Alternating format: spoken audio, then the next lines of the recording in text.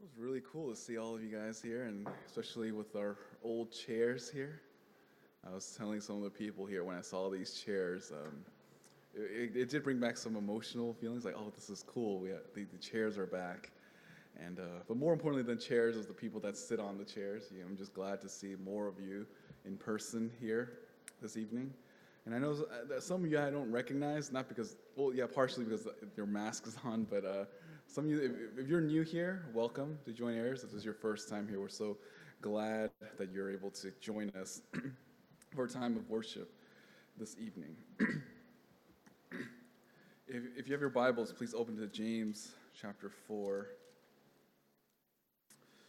We're going through a little mini series in the month of June on just how to just make a lot as like a mix between like pastoral reflections as well as just thinking about how Christians should operate in this fallen world. But particularly this lesson that we're going to listen to, or I'm going to teach on tonight, is on how Christians are supposed to interact with one another in the context of the local church. In the last year, there's just been a whole bunch of just fighting and bickering and just conflict between believers and other believers, and it's led to a division that I think it makes the church seem very petty at times. That our greatest and most important thing that we have on earth to win people to Christ is deterred because of our own preferences. So that's why I want to just kind of teach this lesson tonight. But before we get into the sermon, let me read from the book of James. Although our passage is going to be in chapter 4, verse 1 and 3, I do want to read from chapter 3, verse 13, as a way to kind of bring ourselves into the text. James chapter 3, verse 13. Who among you is wise and understanding? Let him show by his good behavior his deeds in gentleness of wisdom. But if you have bitter jealousy and selfish ambition in your heart, do not be arrogant, so lie against the truth. This wisdom is not that which comes down from above, but is earthly, natural, demonic. For where jealousy and selfish ambition exist, there is disorder, every evil thing. But the wisdom from above is first pure, then peaceable, gentle, reasonable, full of mercy and good fruits, unwavering without hypocrisy. And the seed whose fruit is righteousness is sown in peace by those who make peace. Chapter 4. What is the source of quarrel and conflict among you? Is not the source your pleasures that wage war in your members? You lust and do not have, so you commit murder. You're envious and cannot obtain, so you fight and quarrel. You do not have because you do not ask. You ask and do not receive because you ask with wrong motives, so that you may spend it on your pleasures. Let's go to Lord in prayer. Lord God, it is exciting to be able to return to something similar to what it was like before this whole pandemic. We're thankful for all the people that you've brought back, and even those that are home, that we're able to have this different ways to meet together, whether it's online or in person. And Lord, we long for a day where we can all gather together, where we can fellowship and sing praises to you. Lord, we're thankful that things are getting better in this side of the Bay Area. We hope that as things are starting to open up, that we don't just open up so that we can do things for our own pleasures and desires, but that we see now an opportunity to win people to Christ, that we don't take for granted the lessons that you taught us this last year. Be with us now as we study your word. Give us a mind to focus and allow the Holy Spirit to convict us on how we can apply this message into our daily lives. We thank you for the time that we have. In your Son's precious name, amen. There's a theory called the just war theory, and it's thought up by St. Augustine, and the idea behind this is that living in a fallen world, you're bound to have conflict with people that are hostile. There's going to be people that want to hurt you, and there's those that want to kill and do and cause great harm. And Augustine thought of this, what we call just war theory, as a way to think, how are Christians supposed to respond knowing that there is so much calamity in the world, knowing that there are wars and battles that go on? What is the Christian's response, and how are we supposed to think through it? Should Christians be completely passive, or should Christians be willing to engage in combats? And I think that just war theory kind of finds a middle ground. It tries to use biblical principles to restrain someone from going and killing and causing mass genocide. That's actually one of the things about just war theory, is that when when people decide to fight and go to war with another nation, they're only allowed to fight the soldiers. They're not allowed to go and kill the innocent people, the non-combatant people. Another idea that's from the just war theory is that when you go to war, it should only be a means to an end, meaning that you're supposed to think about war in the sense of trying to stop more evil from happening. You're allowed to kill so that more lives can be spared. That's a general idea. And Augustine thought about this because he knows that man is evil. That man, because of their sinful tendency, because of their natural propensity to hate and to murder people, that peace is not a norm. War is a norm. In fact, he talks about how if peace is to come, that is the thing that's exceptional and rare and needs explanation. War and fights that goes on in the world is the norm of society and the norm of the world, because we live in a fallen world, and this fallen world is inhabited by fallen, sinful people. Now, it is strange for the world to have peace, but not for the church. And I think the only explanation for that is that in the context of the church, we are born again. Our old selves have passed away, and we have this new identity in Christ. There should be peace in the church. In fact, if there is no peace in the church, that is the thing that there's something wrong there.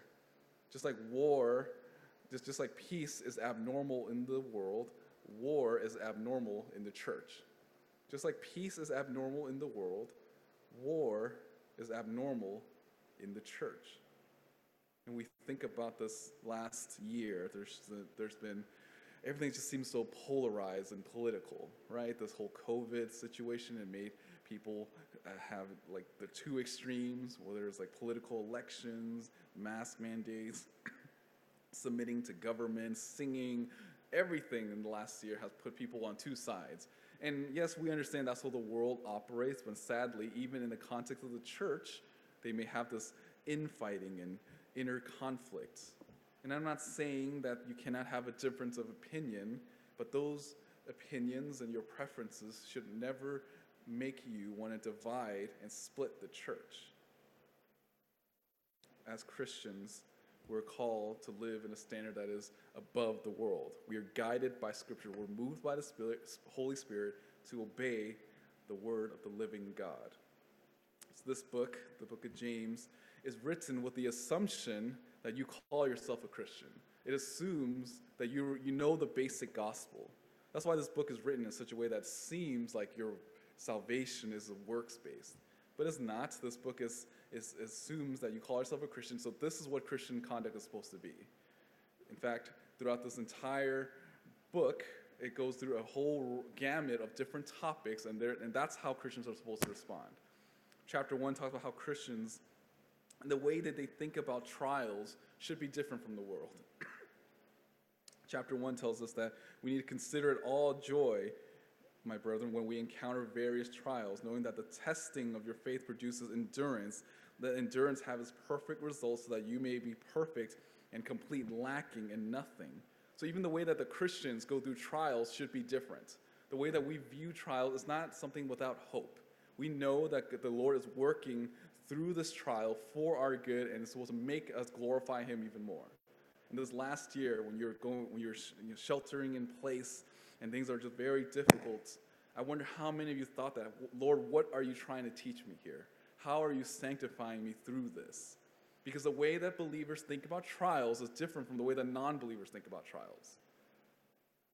And then throughout this first chapter, we talk about the James writes about temptations and how the way we deal with temptations and where does it come from? It's from our own sinful desires and our own lusts. We cannot blame God for the reason why we sin, but it's because sin that's inside of us, that we allow it to grow and fester, and when it matures, it leads us to death. And the end of chapter 1 talks about how the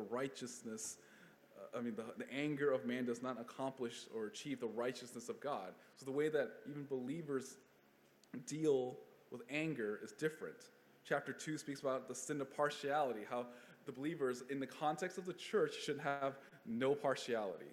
You view one another, brothers and sisters in the faith. It doesn't matter what gender the other person is, doesn't matter where they are socially, doesn't matter what their job is. You treat them the way that they should be according to the scriptures, that they're made in the image of God, redeemed by the blood of Christ.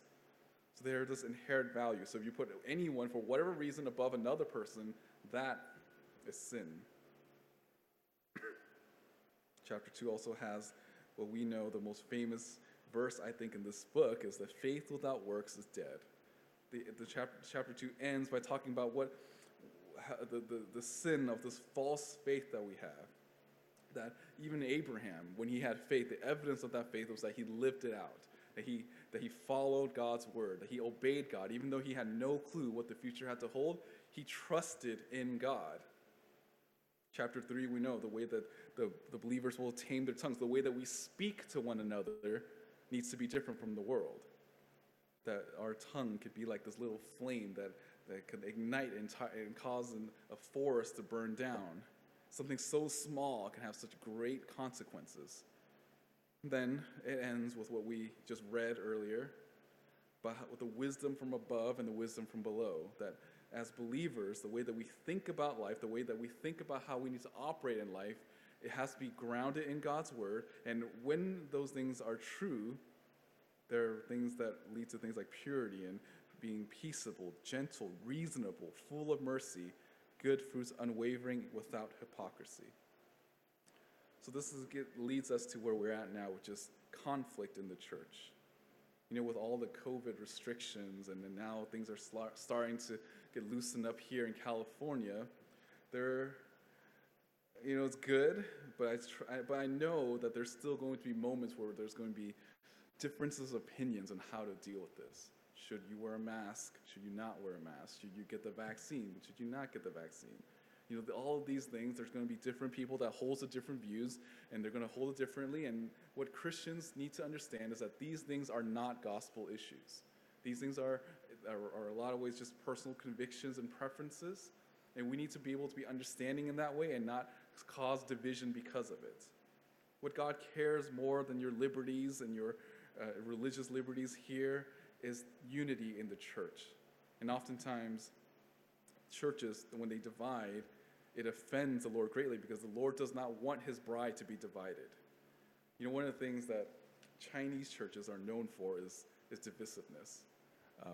If you go to certain ethnic churches, there's some things, or different churches with different ethnic backgrounds, you'll notice that there's a stereotype for each one. Like if it's a Anglo type churches, they're very quiet and stoic. There's this idea of we're being somber. If you go to an African American church, they're very expressive, and that's the idea of shouting loudly and joyfully to the Lord. But for Asian churches, what we're sadly known for is divisiveness. Always dividing. That's why I have friends that are in different Chinese churches. They're like, oh yeah, there's a church split, and then that church split had another church split, and another. It's not even like church planning. If they even rephrase it, it will sound kind of cool. But no, they're dividing over things that are just very petty.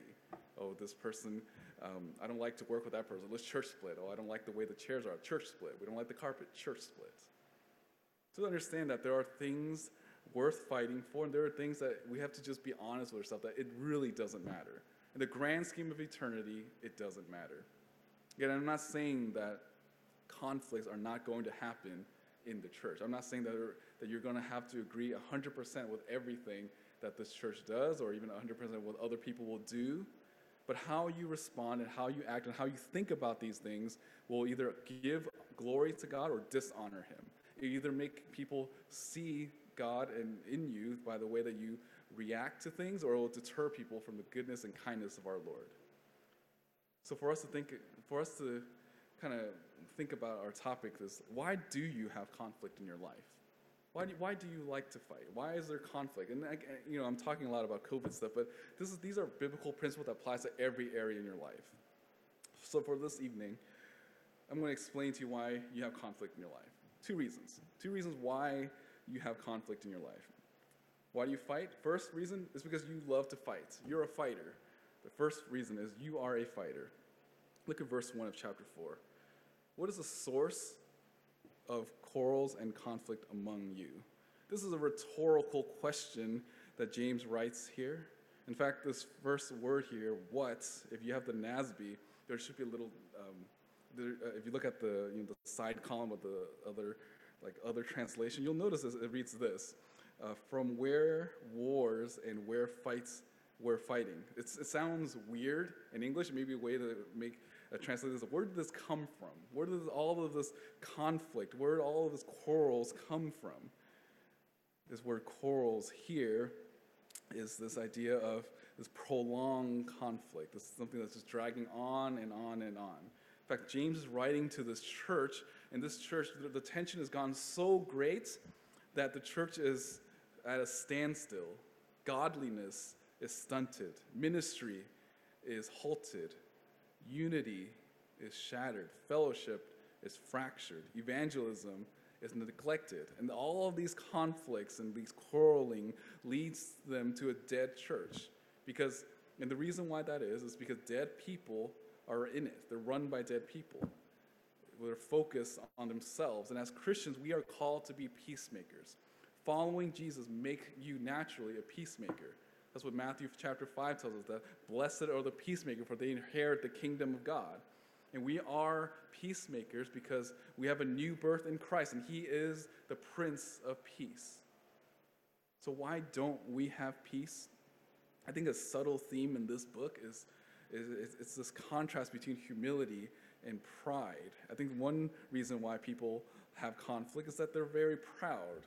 Later on, James chapter 4, verse 10 says this, humble yourselves in the presence of the Lord, and he will exalt you. And we know the phrase that the Lord, in chapter 4, verse 6, but he gives a greater grace, therefore it says, God is opposed to the proud, but it gives grace to the humble. Why do we have conflict? It's because in our own hearts, we think very highly of ourselves. We're very prideful people. So James asks this question, why do you have these quarrels? Quarrels are these long, dragged out conflicts. This is where we get the polemic from. And it's like, you're always bringing up something that they've done wrong in the past. This one ministry thing that did not go right, and you're always bringing back up how, if we just did this ministry this way 20 years ago, then we wouldn't be in this problem right now. It's that type of person that's just always bringing back issues over and over again. They just can't let things go. That's what quarrel is. And conflict, actually, let's stay with quarrel for a sec. This is the reason why Paul, when he writes to Timothy in 2 Timothy chapter 2, verse 23, it said, but refuse foolish and ignorant speculations, knowing that they produce quarrels. The bondservant must not be quarrelsome, but be kind to all, able to be patient when wrong. This is actually a qualification of an elder, that as an elder, you're not supposed to be someone that likes to fight all the time. Because if the elders and the leaders like to fight, then they're naturally going to split and divide the church.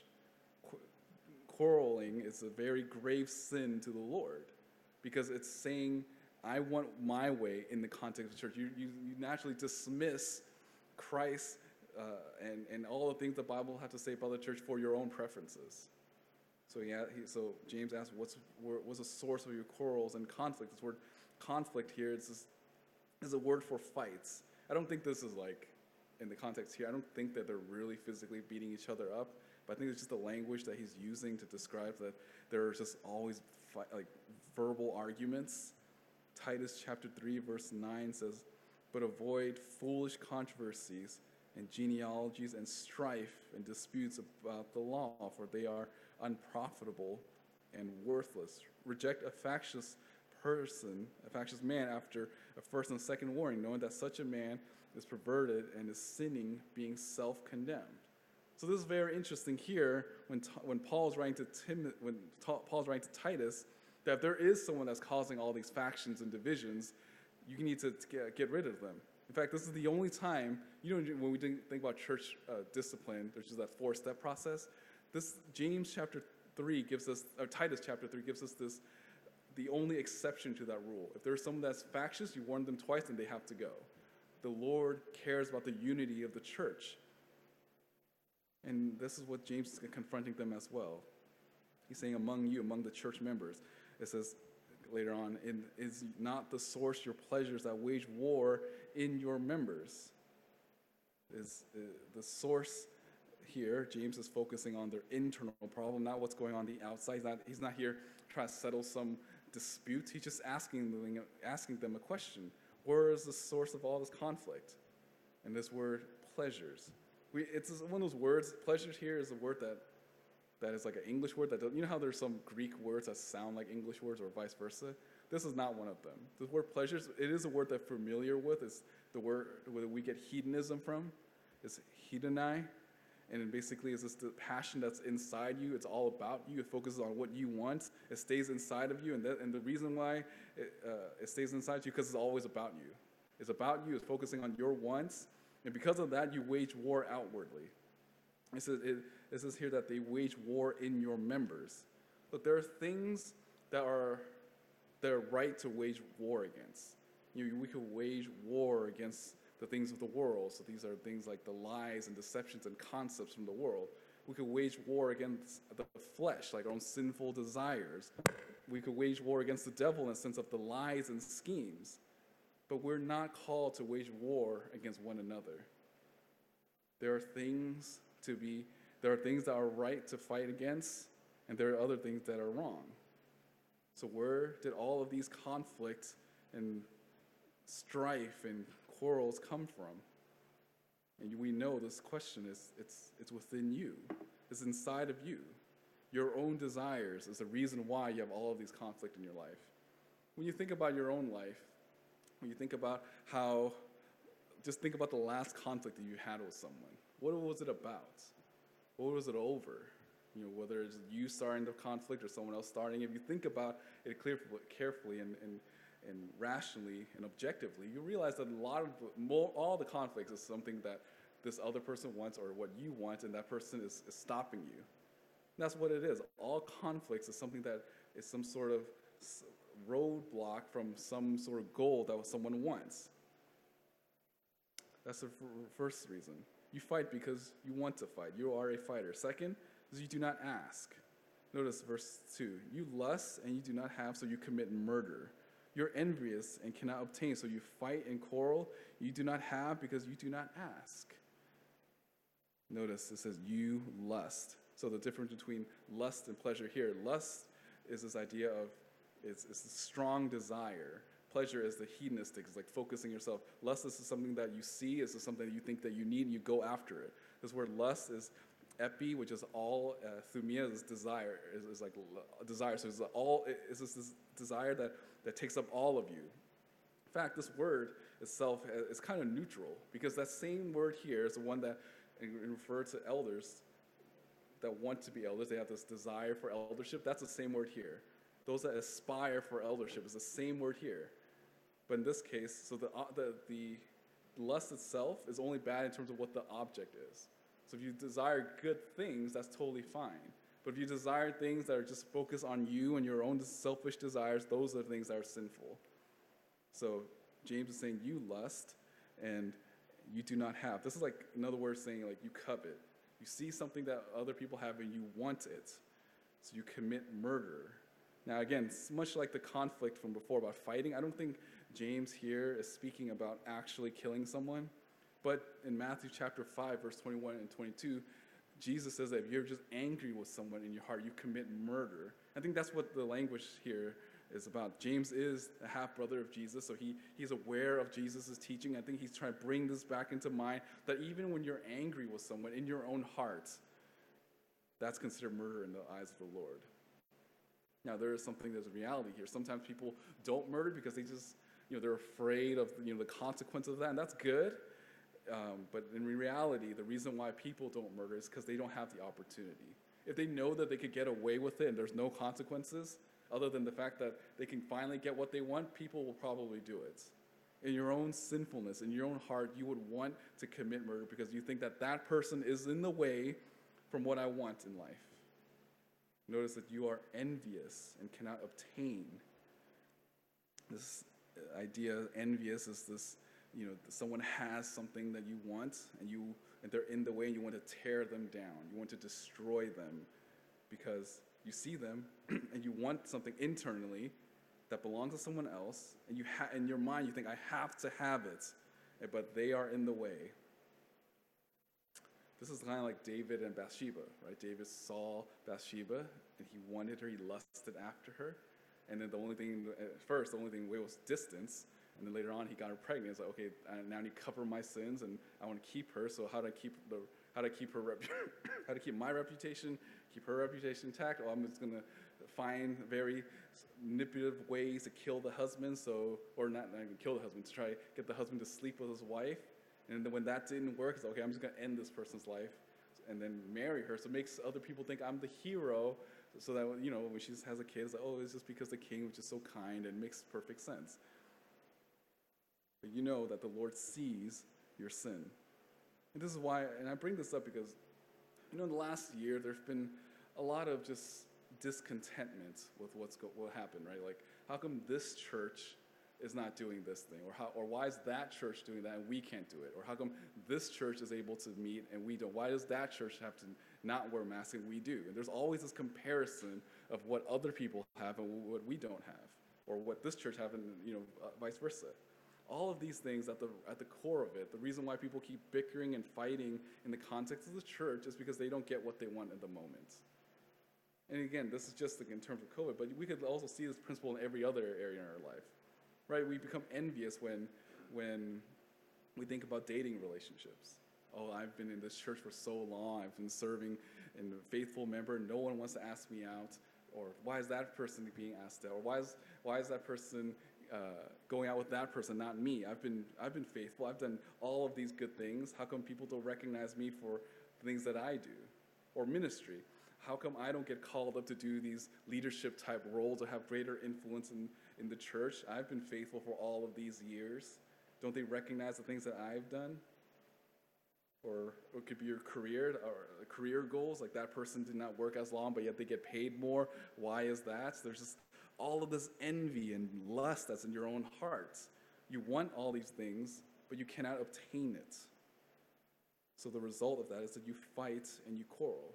That's why people in the church sometimes get jealous of each other, and they're tense towards one another. They have this weird relationship because they want something. They see what this other person have that they want, and they feel that it's not fair, so they fight with them. So there's conflict with other people. Again, this word fight here is just this idea of heated disputes, and quarreling is the same word that we see in verse 1. But you do all of these things because of your own selfish lust. It's funny that James says here, you do not have these things because you do not ask. You don't, obviously for Christians, like, you don't pray, like, you don't ask God for it. We spend more of our time fighting and complaining and grumbling, but yet how many of those times that we should have used to ask the Lord for it? It's implied here that if you just ask the Lord, you might actually get it. But at the same time, we know that just because you ask something, that doesn't mean that that's what's best for you.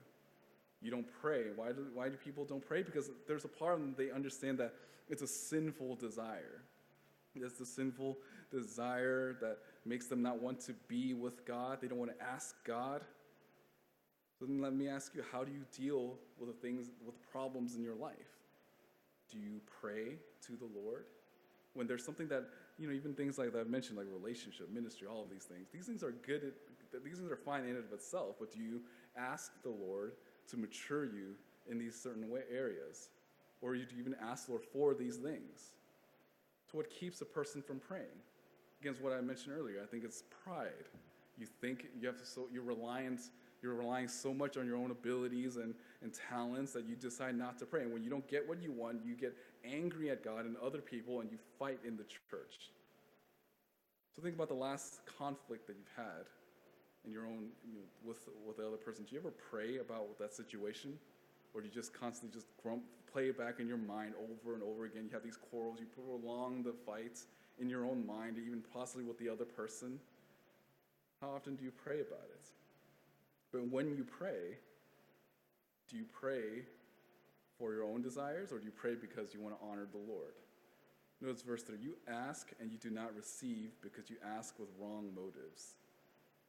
It's funny here that James assumes here that the person is doing some sort of religious activity, but even though they're doing some sort of religious activity, it's not spiritually motivated. It has nothing to do, it's just the outworkings of a person. They're just praying, and it seems like they're praying. Even in their mind, they think, oh, I'm praying, I read my Bible, I'm praying for what I want. But they're not actually praying for God to be honored. They're not even praying that they're walking closely with the Lord. They're praying with wrong motives. It says here that they're praying with wrong motives. This word wrong motives, it's not like they're not genuine with their prayer. It's not like, oh God, I really, really, really want it. I really, really want this. I really want this job. I really want to be in this relationship. I really want to do well in ministry or work or whatever. Wrong motives here, it means morally bad. Like the thing that they're praying for is actually morally wrong. It goes against what God expects. God knows that what you really want is not actually something that's honoring to him. It's kind of like when someone is, when you pray, thinking that you're doing this religious activity, but God knows your heart. He knows your motive. It's almost like if you're walking with the Lord, you're like, see, I'm walking closely with him, but your eyes are not directed to where God wants you to go. You're looking at your idol as you're following the Lord, or you think that you're following the Lord. It's kind of like, when Lot and his wife in Sodom and Gomorrah, it's kind of like they're running towards this one direction, but then his wife looked back and turned to a pillar of salt. That's how some of you are when it comes to your own prayers. You think that just because you're praying, doing the act of prayer, that must mean that God is going to be honored by it. But in your own heart, you're really not seeking to glorify God or even praying for your own sanctification. You want something out of a sinful motive. And it explains right here, so you can spend it on your pleasures. This word expended, it's always used in a negative way in Scripture. It's always used in a negative sense. In fact, the other time that's used here is in Luke chapter 15, with the prodigal son. The prodigal son, when he wished basically his dad to die, he's like, give me my inheritance now. He goes and he spends it on his own pleasure. That's the same word here. You're asking God for certain things, not because you have God's glory in mind, but you have your own selfish pleasures in mind. And God is not going to answer those type of prayers. You can't manipulate God. God knows what's going on. There's a lack of genuine submission to God. God does not answer the prayers of those that are sinful. Psalm chapter 34.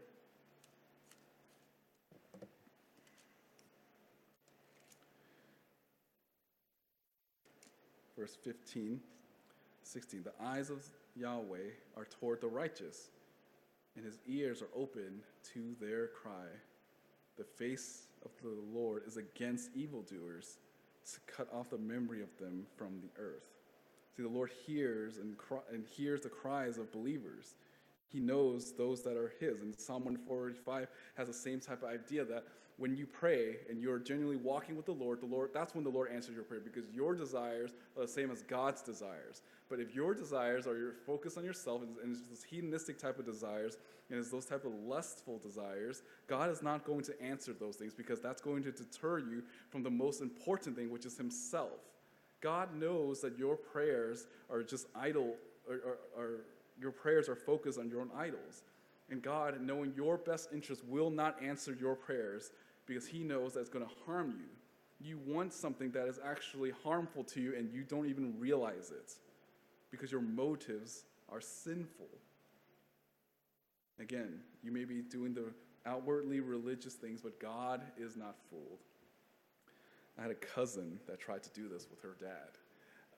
She was, we were all young then, and she was a sweet little girl. And by sweet, you know how they say you are what you eat. She ate a lot of sweet things, so she's, she loves sweet things, and she desires and she craves sweet things. And she tried to manipulate her dad to give her a soda. She's all like, "Oh, Dad, I'm so thirsty. Can I have something to drink? Preferably something cold." And then the dad, knowing what she wanted, was like, "Oh, do you want a glass of water?" And then she'll take a little sip. "Oh, no, I want something else, something that has a little bit more flavor." And the dad's like, "Okay, what about some soup? Do you want some soup?" No, soup is not, I want something that's a little sweet. "Oh, we have some little dessert. Do you want that?" It's like, no, I want something in a can. And then basically she was trying to get to soda, and the dad knows, like, "Do you want a soda?" It's like, "Yeah." I was like, "Well, you're not going to get it." It's like same thing. You can't fool God. It's better that you admit that your desires are wrong and confess it to the Lord than to try to manipulate God into doing what you want. Because oftentimes that's what happens, right? When you pray like, "Hey, I pray that I will be in a relationship," that doesn't happen. Well, sometimes the Lord doesn't give you that relationship because it's good for you. Because if you were in a relationship, it would be terrible for your sanctification, and it would be terrible for the other person as well. Sometimes the reason why the Lord doesn't give you ministry opportunities is because God knows that if you do this ministry opportunity, you're just going to bite and devour other people in the church. Why doesn't God give you that job that pays well? It's because God knows that you're going to spend it on yourself. You're not going to give more, even though that might be your prayer. Now, in light of this COVID thing, that could be the same thing. Some of us were complaining about wanting to come back to church in the beginning. But do you want to really come back to church for the worship and the fellowship, like genuine worship and singing and praising to the Lord? Sometimes people just wanted to come back because they just felt lonely and bored. And that's not the right reason to return to church. You don't come back because it's a social circle thing. And other people, they complain about masks. They say this is against my religious liberties. Like, well, is it? Are you saying that is against religion, or is it something that you just don't want to be told what to do? I mean, I've never seen in the last year so many debates on Romans 13 or 1 Peter chapter 3. I've never seen that much debate in my entire life about what it means to submit to the government. Now, I do know that there are things that the government cannot say and do, and we submit to those things. We submit to those things that are not that doesn't go against Scripture. We get that, but there are some things that even objectively we're looking at. It's like that's just a preference. Like, that's okay. It's not really a gospel issue. But because people want to prove some point, oftentimes they would fight with one another in the church, and the Lord is not pleased with that. God will not answer your prayers if it causes you to be less holy. 1 John chapter 3, verse 21 to 22 reads, "Beloved, if our hearts does not condemn us, we have confidence before God. And whatever we ask, we receive from him because we keep his commandments and do the things that are pleasing in his sight." When you pray, it should be because you want to do something that's pleasing to the Lord. And when you don't get that, that could mean because that does mean that's best that you don't have that, whatever it may be. Whether it may be a relationship, or maybe there's more restraints in terms of COVID. It's supposed to sanctify you. Remember what I said earlier, that in James chapter 1, the way that Christians deal with conflict and just turmoil in life, it should be different from the world.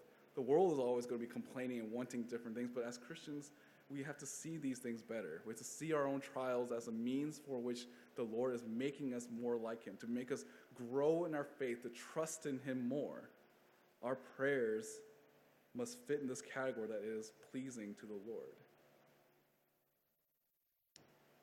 When we think about the conflicts that we have in our church, not just this church, but church at large, we have to see that there are things that are not pleasing to the Lord. Again, there are things that are worth fighting for. If there's like some sort of cult that comes in, we don't need to physically knock them out, but we'll have those debates because the gospel is at stake.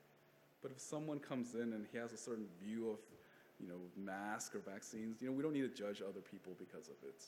I know that, as we're returning and then things are, it always seems like a moving target for us. And I'm so thankful to the Lord that we have these elders and return team that are just working so hard to try to protect this church. I'm thankful for our elders and the fact that we are united.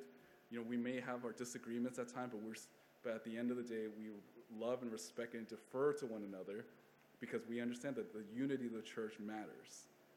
there have been in the last year just different church splits over all of these polarizing issues, and that shouldn't be the case. I'm not saying that you can't leave a church or find another church, but I'm just saying that the way that you treat each other, it should be with tremendous amount of grace.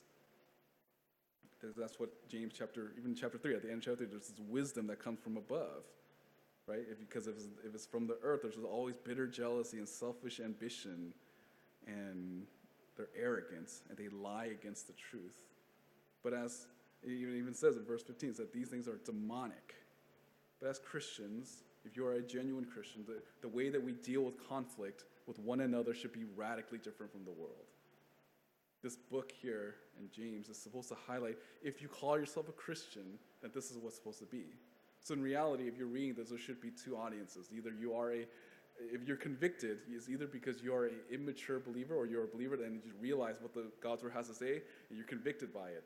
Or you're not a Christian and you're not doing the things that it's saying and you're convicted by it then when you realize, like, okay, I call myself a Christian, I'm not doing the things that's saying here. Both of them require you to repent. As Christians, we live differently. Like the last verse in this chapter says this, therefore the one who knows the right thing to do and does not do it, to him it is sin. So in a way, I kind of trapped all of you. I just told you don't have quarreling fights, and now you have to do it because the Bible says so. But we understand that a genuine believer, even when it comes to conflict and things that are very difficult, they deal with it differently.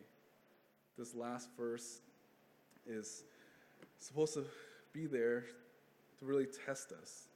It's will make us not comfortable because it's really a test of not just our comforts, but our love and our desires. Do you love the Lord enough to defer your own preferences for sake of unity in the church? Do you love the other brother and sister to be willing not to judge them based on whether they decide to wear a mask or not, or get the vaccine or not? These are very legitimate issues, but Christians should not be divided over it. There is a way in which we can disagree and still have love and respect for one another.